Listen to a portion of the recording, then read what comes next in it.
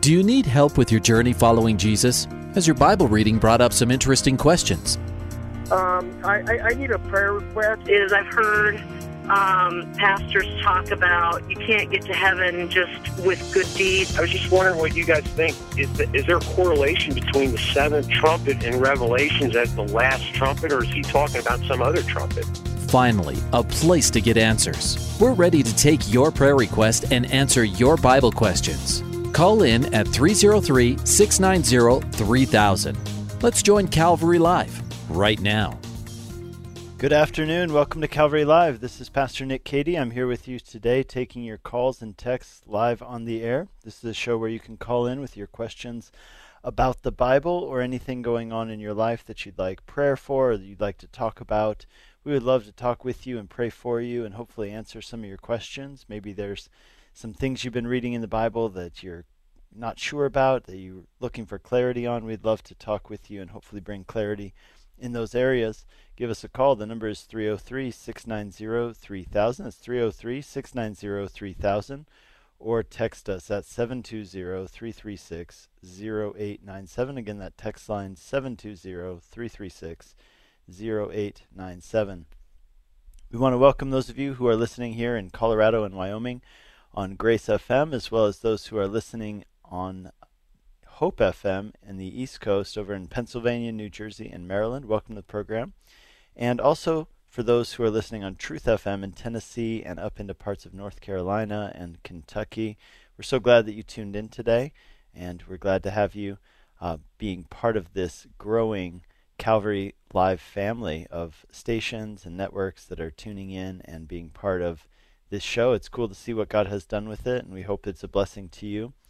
We just want to remind you that those of you listening on the East Coast and the area around Tennessee, you are hearing the program on a 1-week delay. So just keep that in mind, but we would love for you to call in, and then you'll get the unique opportunity of getting to tune in the following week and hear yourself on the radio. But for those of you in listening on Grace FM in Colorado and up into southern Wyoming, you're hearing the show live. And we also want to give a big greeting to everyone who listens online. We know there is an increasing number of you. I see the stats every week. Looks like I just got the stats. We have quite a few tuning in today. So, hey, if you're tuning in online, we are so glad that you're with us. For those of you who didn't know that you could do that or you haven't taken advantage of that opportunity yet, we'd love it if you would do that. Go get our mobile app, which will work on your phone and on your tablet. And you can do that by just going to the App Store for your device, Google Play or the App Store for Apple, and you can just go in there and type in Grace FM as one word, and that'll come right up, and you can put it on your device, and you can listen for free anywhere in the world. And we actually have quite a lot of people listening internationally right now. Looking at the map right now, it's pretty cool, and I'll tell you why in just a second. But I just want to remind you, you can also just go in your browser. So if you've got your browser open, either on your mobile device or on like a laptop or desktop, you can just go in there and go to gracefm.com, and you can push the button to listen now, and you can listen live wherever you are, anywhere in the world, for free online at any time. So I'm looking at the map right now of where we have listeners, and this is cool. Usually we have a lot of listeners in the U.S. We obviously have a regular listener in Washington State, whoever you are. So glad to see you tuning in every time. A lot in Colorado and in the Midwest, Chicago area, and out on the East Coast. But today we also have some listeners in Morocco, in Uganda, in Saudi Arabia, and in South Africa. We regularly have some listeners down in South Africa, but I'm excited about this one from Saudi Arabia. I know this person has texted in before, and person in Morocco and Uganda. So, you know, Morocco and Saudi Arabia being countries, particularly Saudi Arabia, where the Christian presence is really small. And so we are glad that we are able to minister to you over the airwaves, and just a cool ministry. So those of you who support this ministry financially, just know that God is using it, and we're so glad that you are tuning in today and listening, and so glad that so many people make this possible. So this is a show again where you can call in with your questions about the Bible. We'd love to hear from you.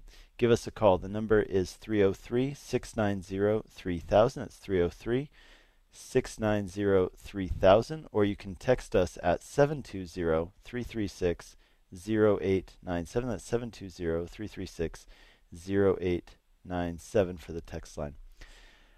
Just a few words about myself. I am Pastor Nick Cady from Whitefields Community Church in Longmont, Colorado, and we would love for you to come and worship with us. If you are in the Longmont area or if you're in any of the surrounding communities, we would be happy to have you come and worship with us on a Sunday morning. Our church meets in downtown Longmont at 700 Longs Peak Avenue. We meet at 10 a.m. on Sunday mornings. And so 700 Longs Peak Avenue is our address. It's the St. Vrain Memorial Building, which is really a prominent building here in downtown Longmont. It's where all the parades take off from and where a lot of things happen throughout the year. It's kind of a community hub there for our city. It's a well-known building, and our church meets there. It's just to the south of the downtown Park and Ride, and it's just on the edge of Roosevelt Park, which is our city park here in Longmont. So where we meet just one block west of Main Street on Longs Peak Avenue. So 700 Longs Peak Avenue is the northwest corner of Longs Peak and Kaufman. So Longs Peak Avenue and Kaufman Streets, right there. We're on the northwest corner in the St. Vrain Memorial Building, 700 Longs Peak Avenue. We'd love it if you'd come worship with us, or if you're not in Longmont or in some of the surrounding communities that are in driving distance, we'd love it if you'd send the people you know in this area over to us. God's doing a good thing at our church, and we'd love for you to be a part of it, or for your friends to be part of it, or family.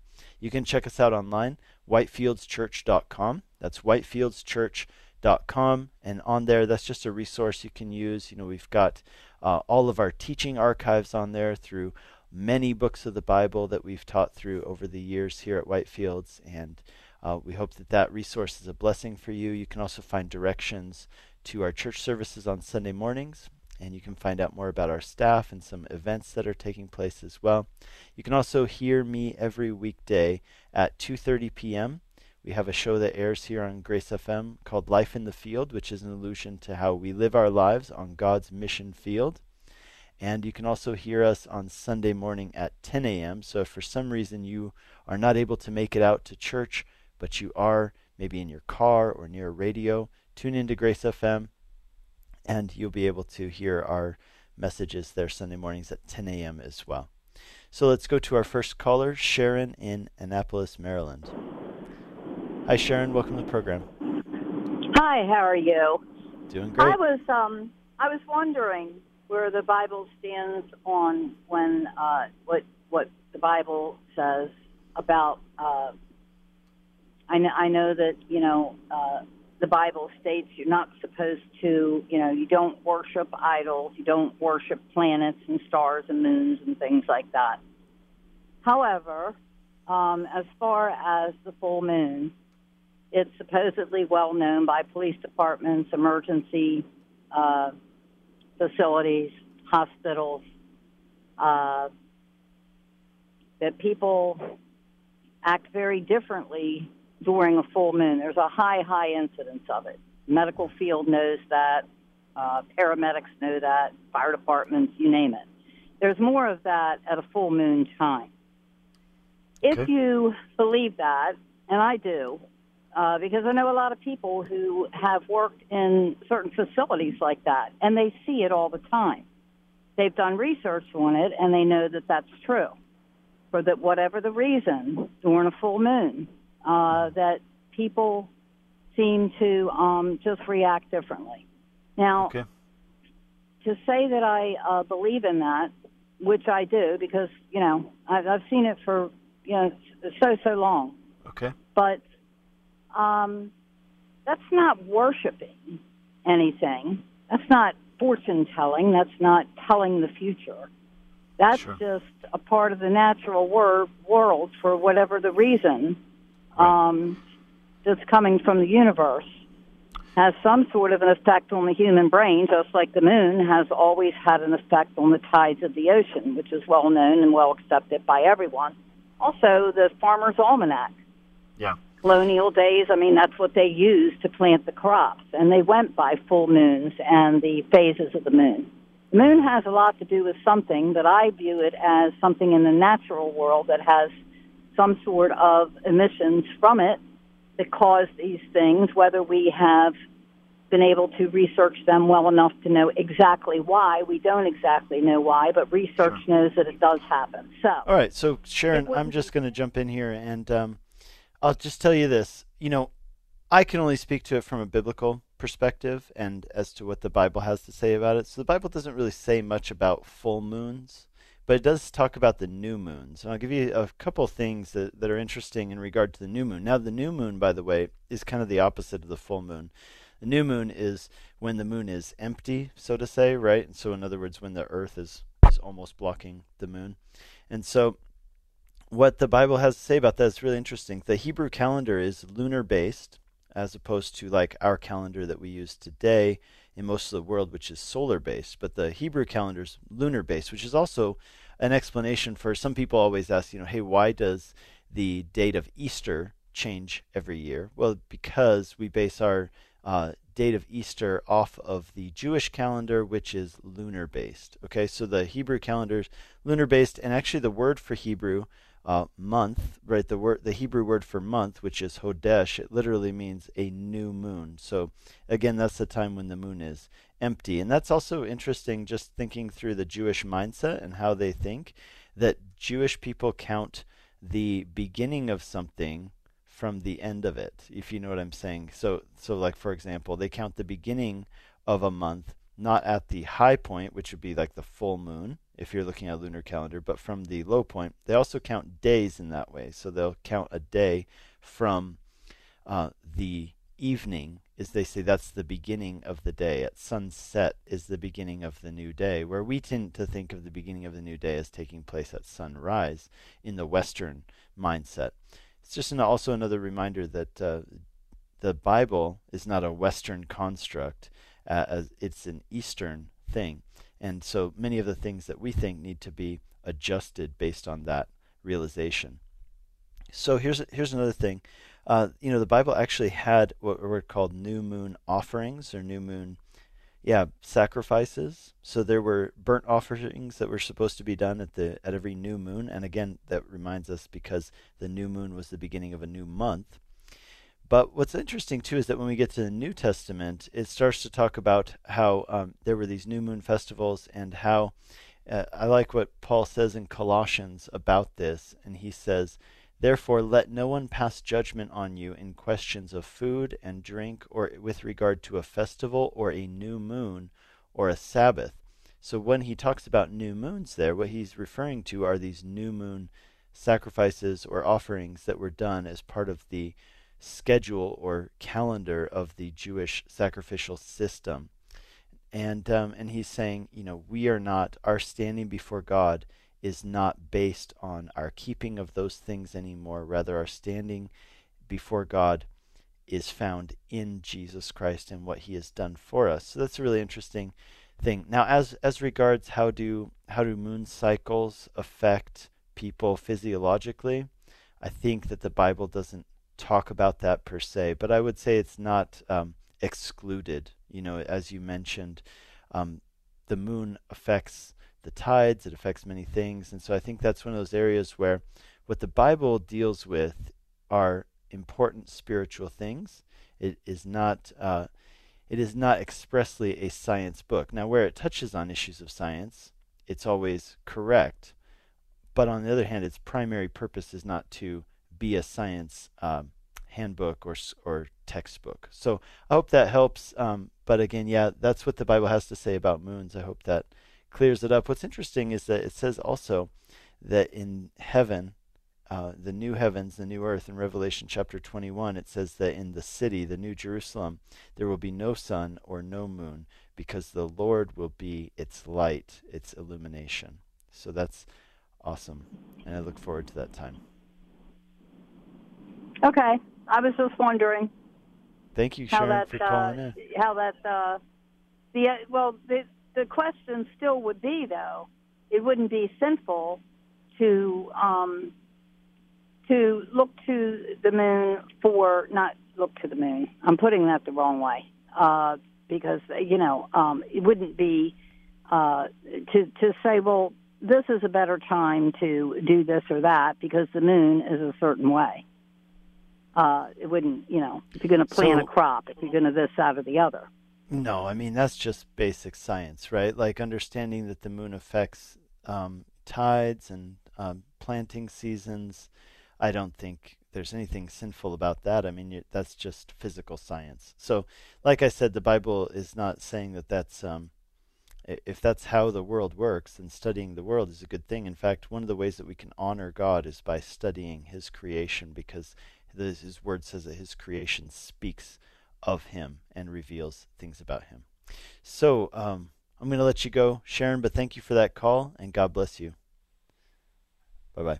Hey, you're listening to Calvary Live. This is Pastor Nick Cady from Whitefields Community Church in Longmont, Colorado, taking your calls and texts on the air today. We've got all open lines now, and it would be a great time to call in. So give us a call with your questions about the Bible or anything going on in your life. Here's the number to call, 303-690-3000. That's 303-690-3000, or you can text us at 720-336-0897. Once again, the text line is 720-336-0897. While we're waiting for more calls to come in, let's go to our text line. We have a person who texted in asking this question. Hey Nick, I've been wondering about Judas betraying Jesus. Do you believe Judas went to hell for that? And if so, was Judas always destined for hell? Does God ever create someone destined for hell? A lot of big questions here. Definitely a lot of thoughtful questions here. I'll answer your question. Did Judas go to hell? I believe that he did, but I don't think that he. Let's put it this way. I think that if Judas would have repented of what he did, that I think there would have been mercy and grace for him. And Judas went to hell not because of his betrayal of Jesus, but because he did not cast himself upon God's mercy and seek repentance and restoration. It's a really interesting study to continue to look at Judas versus Peter, because if you think about them, they both denied Jesus in different ways. I mean, Judas betrayed Jesus by handing him over, but Peter betrayed Jesus in another way, in that he denied that he even knew him. He denied that he was a disciple. He forsook Jesus. And yet Peter is restored. We see that Peter he almost doesn't even pursue Jesus as much as Jesus pursues him to restore him. But Peter at least gave an opportunity for restoration and forgiveness. See, what happened there with that is that we know that Judas committed suicide. It says that he hanged himself from a tree, and then the tree branch broke, and his body actually cracked open. I mean, it's quite graphic what it describes there in the Bible. But Judas, he's also called the son of perdition. So what that means is that God knew that Judas would do this. God also knew that Judas would not repent and seek restoration with Jesus or with God for being, for betraying Jesus. But does that mean that Judas had no choice in that matter? Well, that gets into a whole different issue. Do I believe that God ever creates someone destined for hell? I believe that God has foreknowledge. He knows the people who will not receive grace and mercy and salvation, those people who will stubbornly persist in their own sense of saying, I don't need a Savior, or maybe they'll even believe the lie that they're beyond redemption. I wonder if that's the case with Judas, that he believed that he was beyond redemption in some way, and he ends up committing suicide in his sadness. And then, of course, we know that he is the son of perdition. God knew that he would not return. It really is an interesting thing. There is a great parallel here to look at Judas and Peter, because they both betray or both deny Jesus, and yet Peter doesn't go and commit suicide. Peter probably felt like, wow, I don't know if Jesus could ever forgive me, but he gave there to be an opportunity where he could meet Jesus again, and when he did, he received the forgiveness and restoration Jesus was offering. So I think that should be a major lesson for us. That even a person like Peter was not beyond redemption, not beyond restoration. And I would tell any of you out there listening who feel like you've done something really wrong. Maybe you walked with God at one time and then you did something and you're wondering, could God ever forgive me for that thing? Or maybe you've continually done something and you've asked God to forgive you, and it's been that thing where you keep asking God to forgive you for the same thing, and you wonder, well, I don't know if there's, how many times is he going to keep forgiving me for the same thing? At one point, isn't he just going to say, okay, that's enough, I've forgiven you plenty of times, now I'm fed up with you? And so I would just encourage you to look at Peter and look at Judas, and really to be Peter and not Judas, to not in your despair give up on life and say, oh, I'm beyond redemption, but to be like Peter and let Jesus come to you, forgive you, and restore you, and go through that process with him, because he has abundant grace for you. I want you to know that if you're a listener. So thank you for that thoughtful text question about Judas, and God bless you. Hey, you're listening to Calvary Live. This is Pastor Nick Cady from Whitefields Community Church in Longmont, Colorado. Taking your calls and texts on the air. Let's go to our next caller, Nick in Denver, Colorado. Hi, Nick. Welcome to the program. Hey, Pastor Nick. How are you? Doing great. What's up? I just got a prayer request. Last week I got some news from one of my Marine brothers who, him and his wife are trying to have their second kid. They lost their first one to died before childbirth, and then now their second kid, the baby's heart rate is down. The good news is last week I heard it, and now the heart rate's going up a little bit, but I just want continuous prayer, and if anybody's listening, if you can just lift this guy up in prayer. I can only imagine losing a baby, and I know it's got to be hard. Yeah. Let's pray for him. Heavenly Father, we pray for Nick's friend and his wife, Lord, as they're expecting this baby, and just they're so excited about this new life that you're blessing them with and bringing into their lives. But Lord, also the fear that goes with it, and especially the pain of having lost the first baby. Lord, we pray that you would be with them. We pray that you would comfort them, Lord, that they would also just have trust that no matter what happens, Lord, that you are there with them, and that they have a hope that is glorious in you.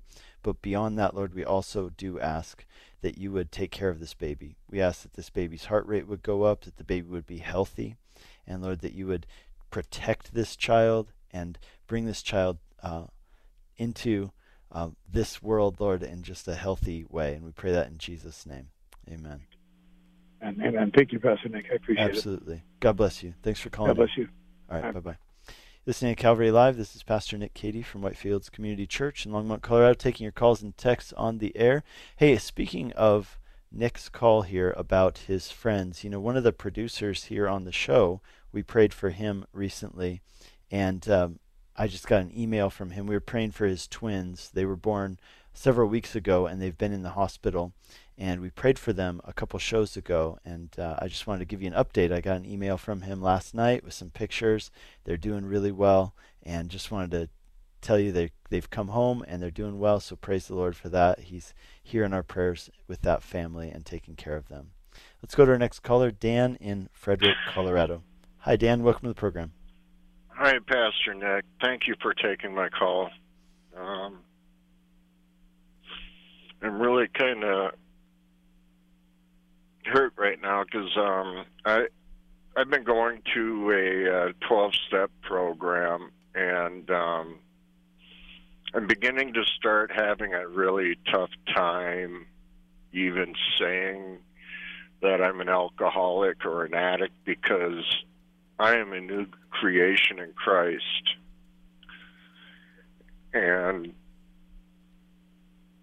it just breaks my heart sometimes when I share my testimony in the rooms and I talk about my higher power, who is Jesus Christ. And I get a lot of flack from that. Sometimes people leave the rooms. And it just hurts because I believe God has taken my mess and made it into a message for other people that are afflicted. Yeah. And I'm not sure what to do. Okay. If I should stop going or... Yeah, I mean, is this the main reason you would stop going? You feel like people don't like hearing you talk about Jesus as your higher power? So just for context for anybody who's listening, a lot of the 12-step programs out there encourage you to reference a higher power, or to believe in a higher power, but they don't necessarily insist that it be any particular higher power, right? Like they don't, that it be Jesus or that it be the God of the Bible. Okay, and so you're feeling that people are, not receptive to you talking about Jesus? Yeah. Is that acceptable in that group to talk about Jesus as your higher power? I mean, is it according to the rules? There's no rule, because in their textbook it says you can choose a higher power of your version of a higher power. You can choose, and I thank God that God inspired the co-founders of this program. Mm-hmm. I believe it was divinely inspired, but it just got lost over the years, because they did start out reading the Bible. Yeah. And, it's just like religion, all these different religions. It's man-made, and it messes people up from the true knowledge. Yeah, so here's what I would tell you, is that if you really feel like you can't continue in this group, personally, I think that there's a lot of benefit to these groups. I know that a lot of people have experienced success in them, and I'm glad for that. I think that God can use them, even if they are, imperfect or not perfectly Christ-centered. But, there are other groups. If you'd prefer one that is really centered on the gospel, then I would encourage you to check out one of those. There's a group called Most Excellent Way. And I'm very familiar with that. Okay, yeah. So I think they have a meeting in Brighton, if I'm correct, and they also have a meeting at Calvary Aurora. So it sounds like you're closer to Brighton, so that might be one to check out. I think it's at Calvary Brighton. And you might it's 7 p.m. on Tuesdays and Fridays, I see right now. Oh, sorry, that's the one in Aurora. Aurora is 7 p.m. Tuesdays and Fridays at Calvary Aurora. It's called Most Excellent Way. So whether for you or anyone else listening in, that's a great way that you can go as a gospel-centered recovery program. They also have a meeting in Brighton at Calvary Brighton. And then there are Celebrate Recovery groups, I know, all over the state of Colorado, and I'm sure other places as well. And so I would encourage you, maybe that's a better fit for you. So go check out one of those. I guess where I'm torn with there, Pastor Nick, is that, there are other believers that go to these meetings, and, we do help lift each other up. And and that's the part that I get it. So I actually have to let you go in just a second because we're going to our break. But let me just tell you this in closing. I would say, hey, if you're going to stick with this group, I think that would be fine. Your 12-step program, it's not particularly gospel-centered. And just use it as an opportunity for you. People gave Jesus a hard time. They gave the early followers of Jesus a hard time, and people around the world a hard time who follow Jesus. Just be bold in it. Ask God to give you boldness and confidence and to use you. I gotta let you go. God bless you. Hey, we're gonna be right back after 2 minutes for our break.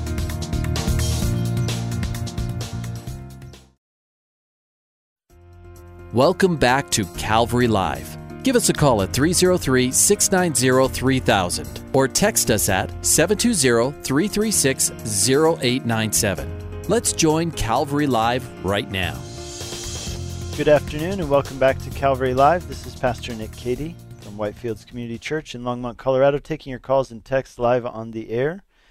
This is the show where you can call in with your questions about the Bible or anything going on in your life that you'd like to talk about or discuss, or if you need prayer for something, we would love to pray for you and hopefully answer some of your questions. Give us a call. The number is 303-690-3000. It's 303-690-3000, or you can text us at 720-336-0897. Once again, the text line 720-336-0897. Let's go to our next caller, Josh in Harrisburg, Pennsylvania. Hi, Josh. Welcome to the program. Hey, thanks for having me. Absolutely. What's up? My question is, I have a coworker who goes to church regularly and is a giving, kind person that believes in Jesus, but they also believe other things like crystals might fix their computer or help them concentrate, that deceased loved ones do things around their home that communicate with them. And I kind of, like, I see it, and I'm kind of like, I don't really think so, but I don't want to be rude because I realize that person's opening up to me. It's also a little weird because the person's old enough to be like my mom, so I also don't want to come across as, I don't know, being some kind of snotty way to an older person that we should be respectful of. Sure. What do you advise whenever somebody believes these things? I mean, it doesn't seem to be like, not like a prophet of God or an angel of the Lord coming and appearing before them. It's like flower bed came to life, and they went to seek the advice of a medium, and a medium told them that it was their loved one that did it.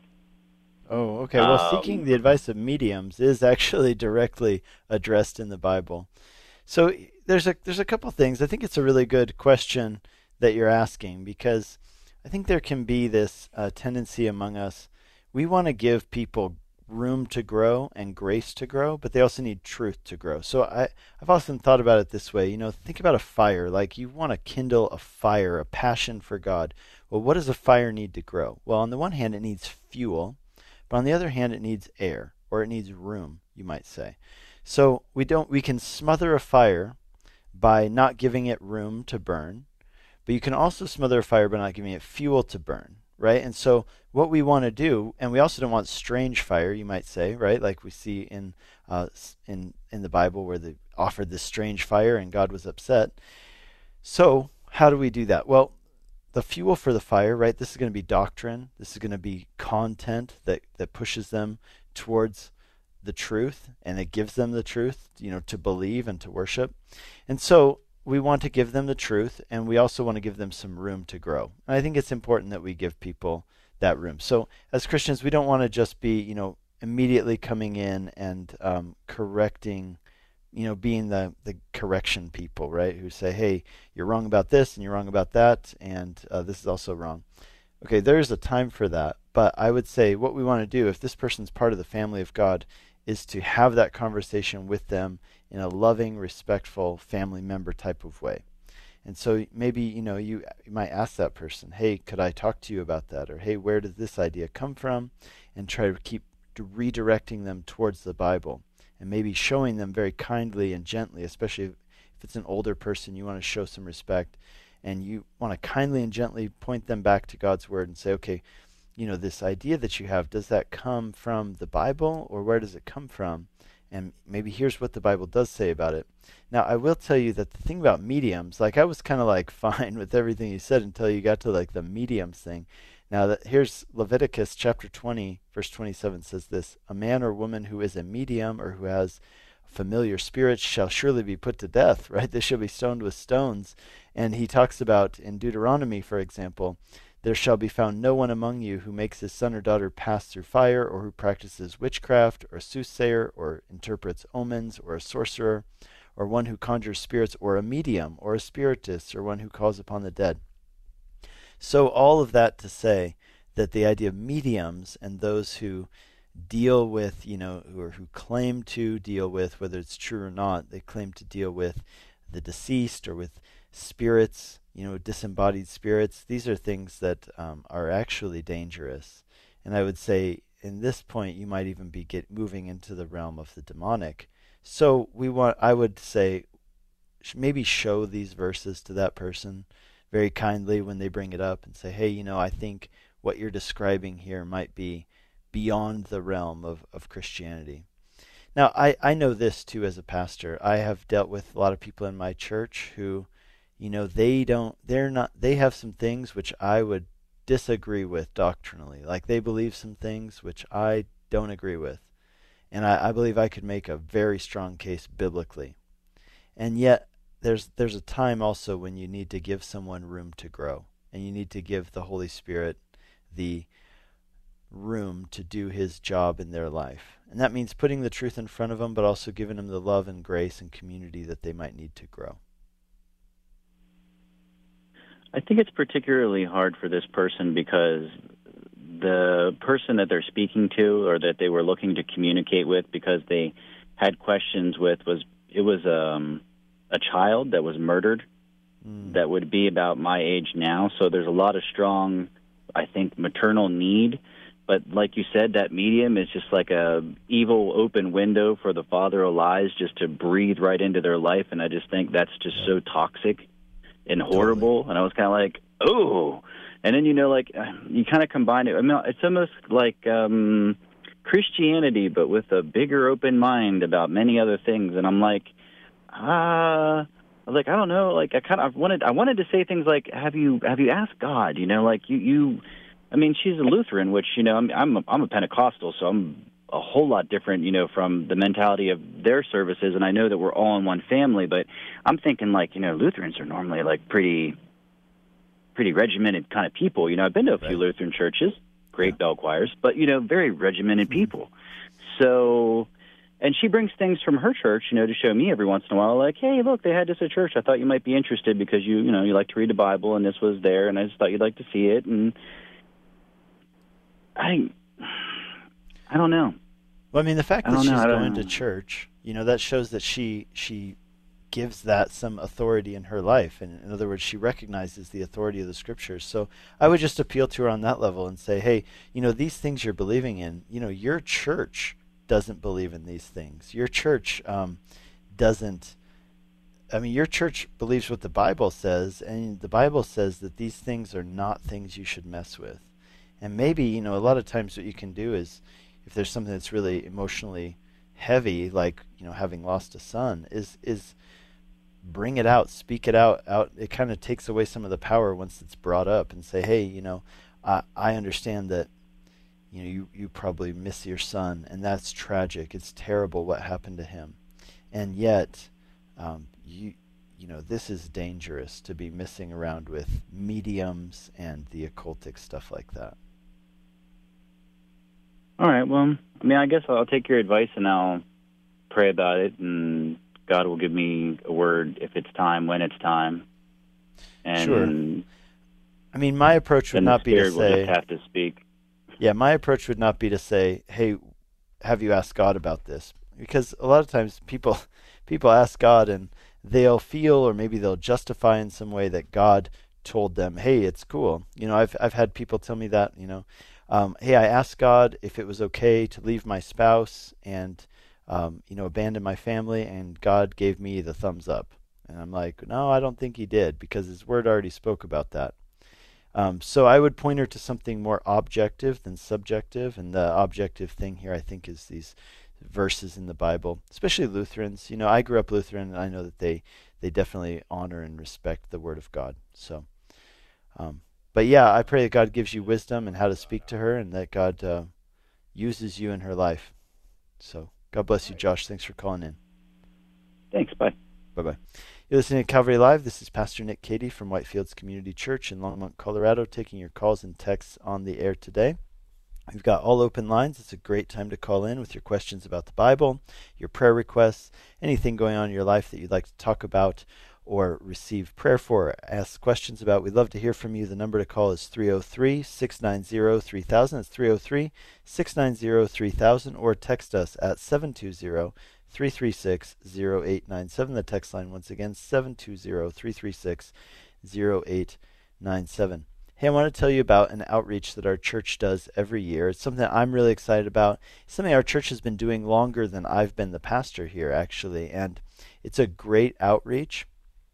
And it's one that's really impacting some lives. And it's also one that you guys can be a part of. So every November, what we do for the whole month of November, so we're starting up really soon, is we do an outreach called Project Greatest Gift. And what we do with Project Greatest Gift, it all began with a family in our church who had adopted a child through foster care in Adams County here in Colorado, And then through that relationship with Adams County, they had come to find out that there's just a really big need in Colorado and actually around the country to care for and help provide for children who are in the foster care system. A lot of times these children end up in the system because there's been drug abuse, or there's been physical abuse, or there's been some kind of really traumatic thing that's taken place in their family that's required them to be removed from their family by child protection services. And so these children have been through a lot, and they're living with people who are not their parents. Maybe they're living with an extended family member or somebody who's not related to them at all. And so what we have done as a church is we've kind of stepped up, and maybe you're familiar with the Operation Christmas Child program, which operates globally. But what we sought to do is, what if we could do that just for people here in our local area who then we could actually connect with individually?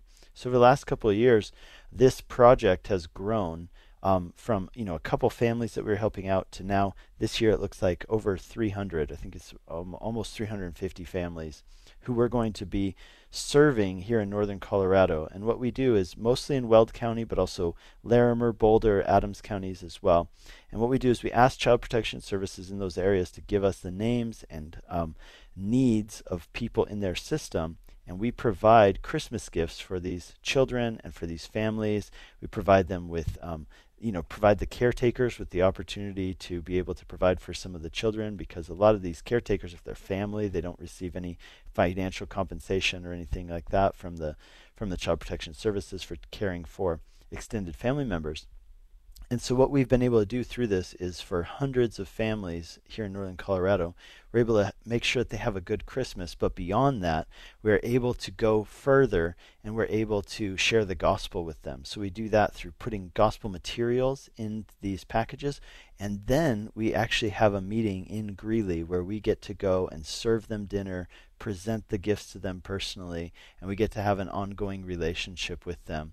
And it's kind of blossomed from this original vision into something much bigger than we ever envisioned it would be. And we've even got a summertime branch of it where we provide back to school gifts. We've looking into it, and we've seen that children in the foster care system are really an at-risk people group here in our midst. They have higher rates of pregnancy and dropout, teen pregnancy, dropping out of high school, homelessness, incarceration, all of these things. So our goal is to meet these people who are really at risk where they're at, provide them and bless them with Christmas gifts, and share the gospel with them. And we've seen incredible fruit from it over the years. Different agencies like Child Protection Services in different counties have been so blessed and strengthened by it. And so if you would like to be a part of it, we are reaching further than we've ever reached this year, and we'd love for you to come alongside and be part of that, provide for some of these families and meet these needs. If you want more information, you can check out our website. There's a part on our website about Project Greatest Gift. So that's whitefieldschurch.com, but probably the best way to do it would be to email us at info@whitefieldschurch.com. So info@whitefieldschurch.com, and say, hey, I'd like more information about Project Greatest Gift and how I can get involved, and we will write you back with that information. So I'll be talking about that over the next couple of weeks as well, and giving you some updates on how that's going as we kick off this coming Sunday, but really looking forward to it, and praying that God provides for all of these, because like I said, we're reaching further than we ever had before. So please pray for Project Greatest Gift, and maybe write us info@whitefieldschurch.com if you'd like to be involved. Let's go. We have another caller who asked to not be on the air, but here's his question. It's a good one. I love this topic. So Mike from Maryland wanted to ask about the wedding feast in Matthew chapter 22. And he said, how should we interpret the identity without a wedding garment in Matthew 22? It's a great story, and one that I love teaching. I've taught this passage many times over the last couple of years, because I love talking about this, because it's such an important picture of the gospel, and so many people miss it when they read this story. They're kind of like, wow, that was just a bizarre story, and I'm not sure what it meant. So here's the story. It's found in Matthew chapter 22, verses 11 through, looks like 11 through 12 is part of it, but the story really begins, it's verse 1 through 14 is the whole story. It's the parable of the wedding feast. And it tells the story of a king who prepared a wedding feast and sent his servants out to invite those who were invited, but they would not come. And then he goes out and says, hey, why wouldn't you come? They're all, oh, I'm busy. I've got other stuff going on. So finally he invites anybody who's willing to come into the wedding feast. But what happens is during the feast, he notices this guy who is not wearing a wedding garment. It says the man had no wedding garment. And he said to him, friend, how did you get in here without a wedding garment? And the man was speechless. Then the king said to his attendants, bind him hand and foot and cast him into outer darkness, in that place where there will be weeping and gnashing of teeth, for many are called, but few are chosen.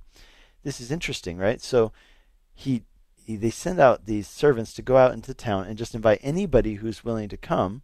And it says that the good and the bad. It specifies that. So good people were there, there were bad people there, but everybody was invited into this feast. And then the king singles out this one guy who's not wearing the right clothes, and he has him killed. And eventually, like the story kind of alludes, that the guy goes to hell as a result of not wearing the right clothes. Now, what is that a picture of? Well, to understand why this king was so upset, you might say, hey, you just invited this guy in off the street. How could you expect him to be wearing the right clothes? Well, because there was actually a custom at that time that if you were invited to a party, like a big official type of party, like if you were invited to the house of a king, what they would do is that when you came in, they would actually gift you with garments to wear so that you can look proper. It's kind of like in some restaurants that you go to where they require, like a jacket and a tie. If you show up and you're not wearing a jacket and tie, they will give you one to wear so that you fit in and you meet their dress code. And they would do this at these parties in the ancient world. If you showed up and let's say you were poor, everybody would be given a gift of garments to wear.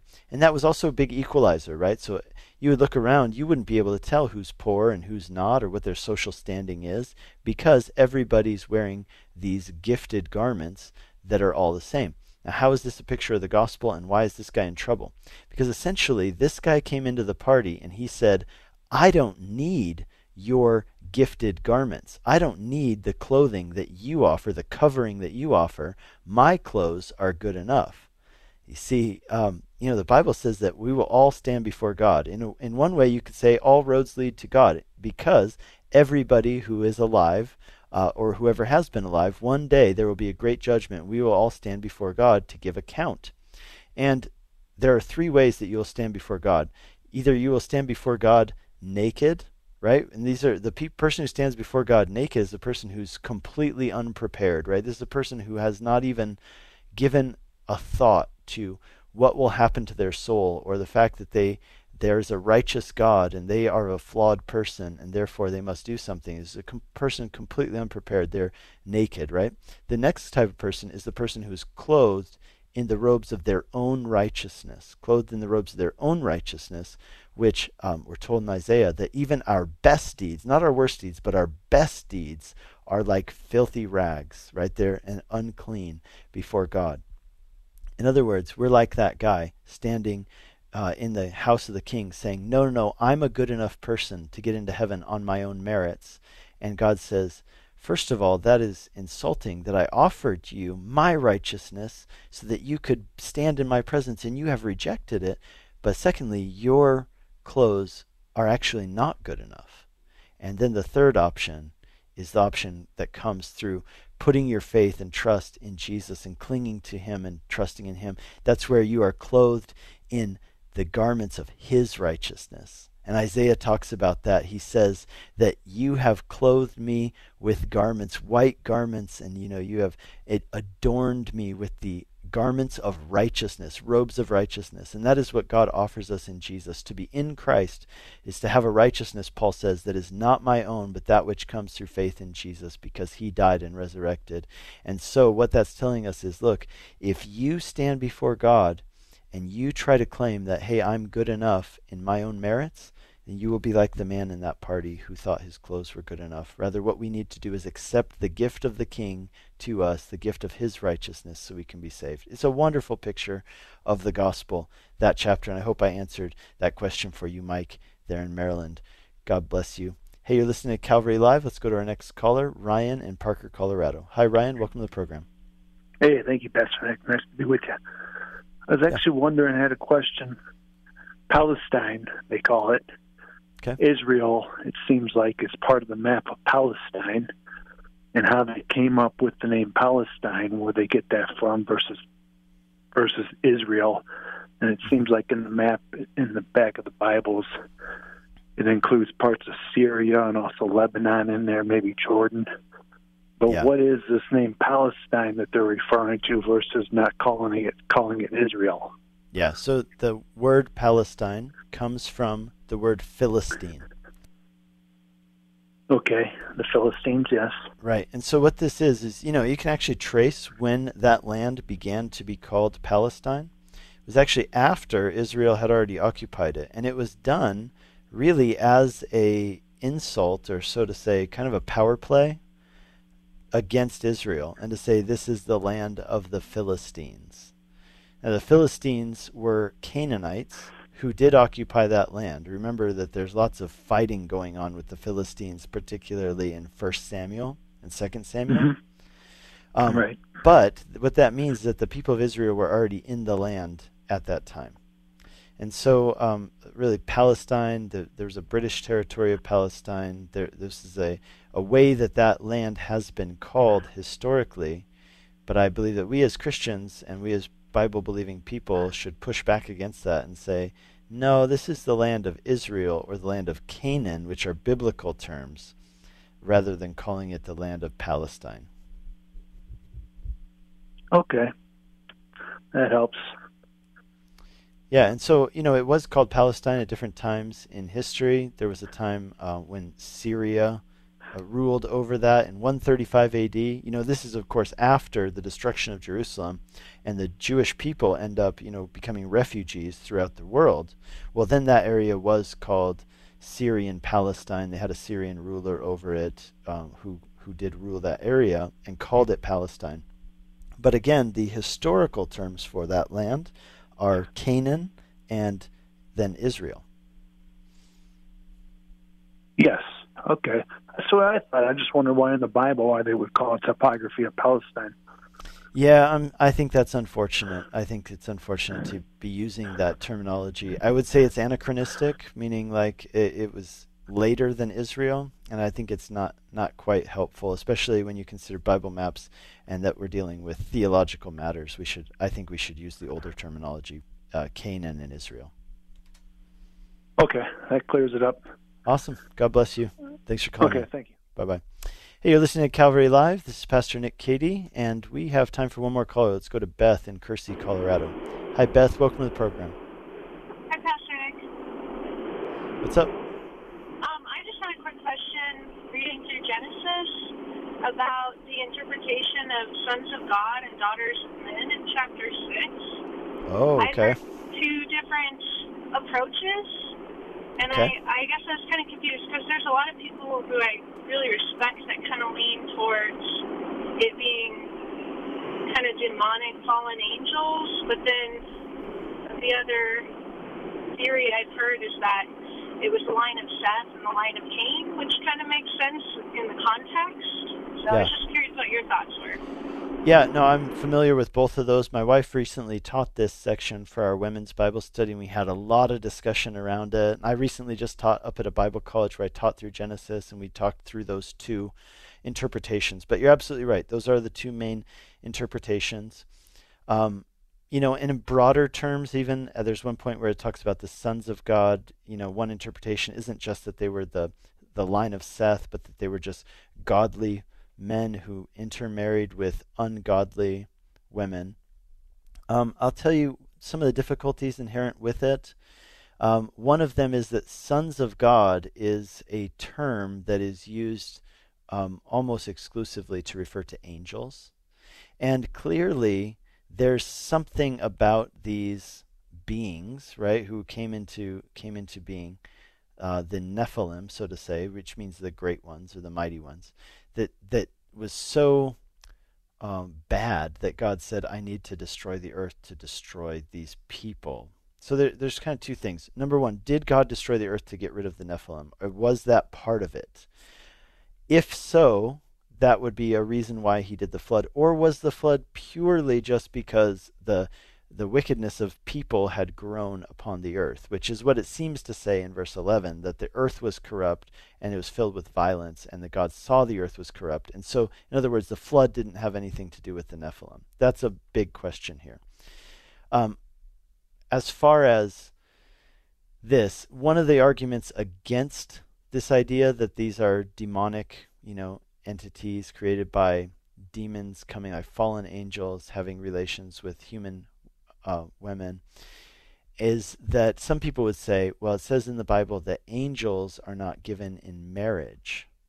But we're definitely not talking about marriage here, and we're definitely not talking about being in heaven, right? We're talking about beings somehow being manifested and giving birth to demon children, so to say. I think there's a decent case to be made for it. I don't think there's any theological reasons why we say that couldn't be the case.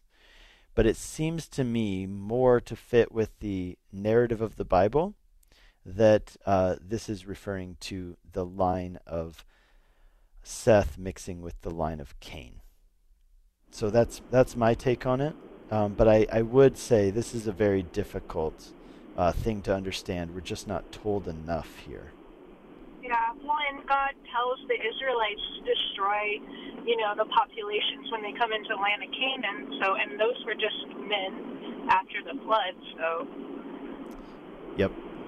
Yeah, and really, there's a big theme throughout the Bible about intermarrying with people who are not of the same faith, right? Not marrying an unbeliever if you're a believer. And we see that it's a theme throughout Genesis, that people actually do that, and it leads to a lot of problems. Okay. Thank you. You bet. And I would just say one more thing. The fact that Noah ends up being the only righteous person, so to say, would also back up that idea that there was this righteous family line, and everybody except for Noah seems to have turned their back on God. That would seem to fit more with the narrative of what's being talked about. So, yeah, thanks for your call. It's a great question and a hard one. So, God bless you. Hey, you've been listening to Calvary Live. We have come up on the end of our show today, and I want to thank you for tuning in. God bless you. Have a great evening, and every weekday tune into Calvary Live from 4 to 5 p.m. Mountain Time here on Grace FM. God bless you, and we'll be with you again next time.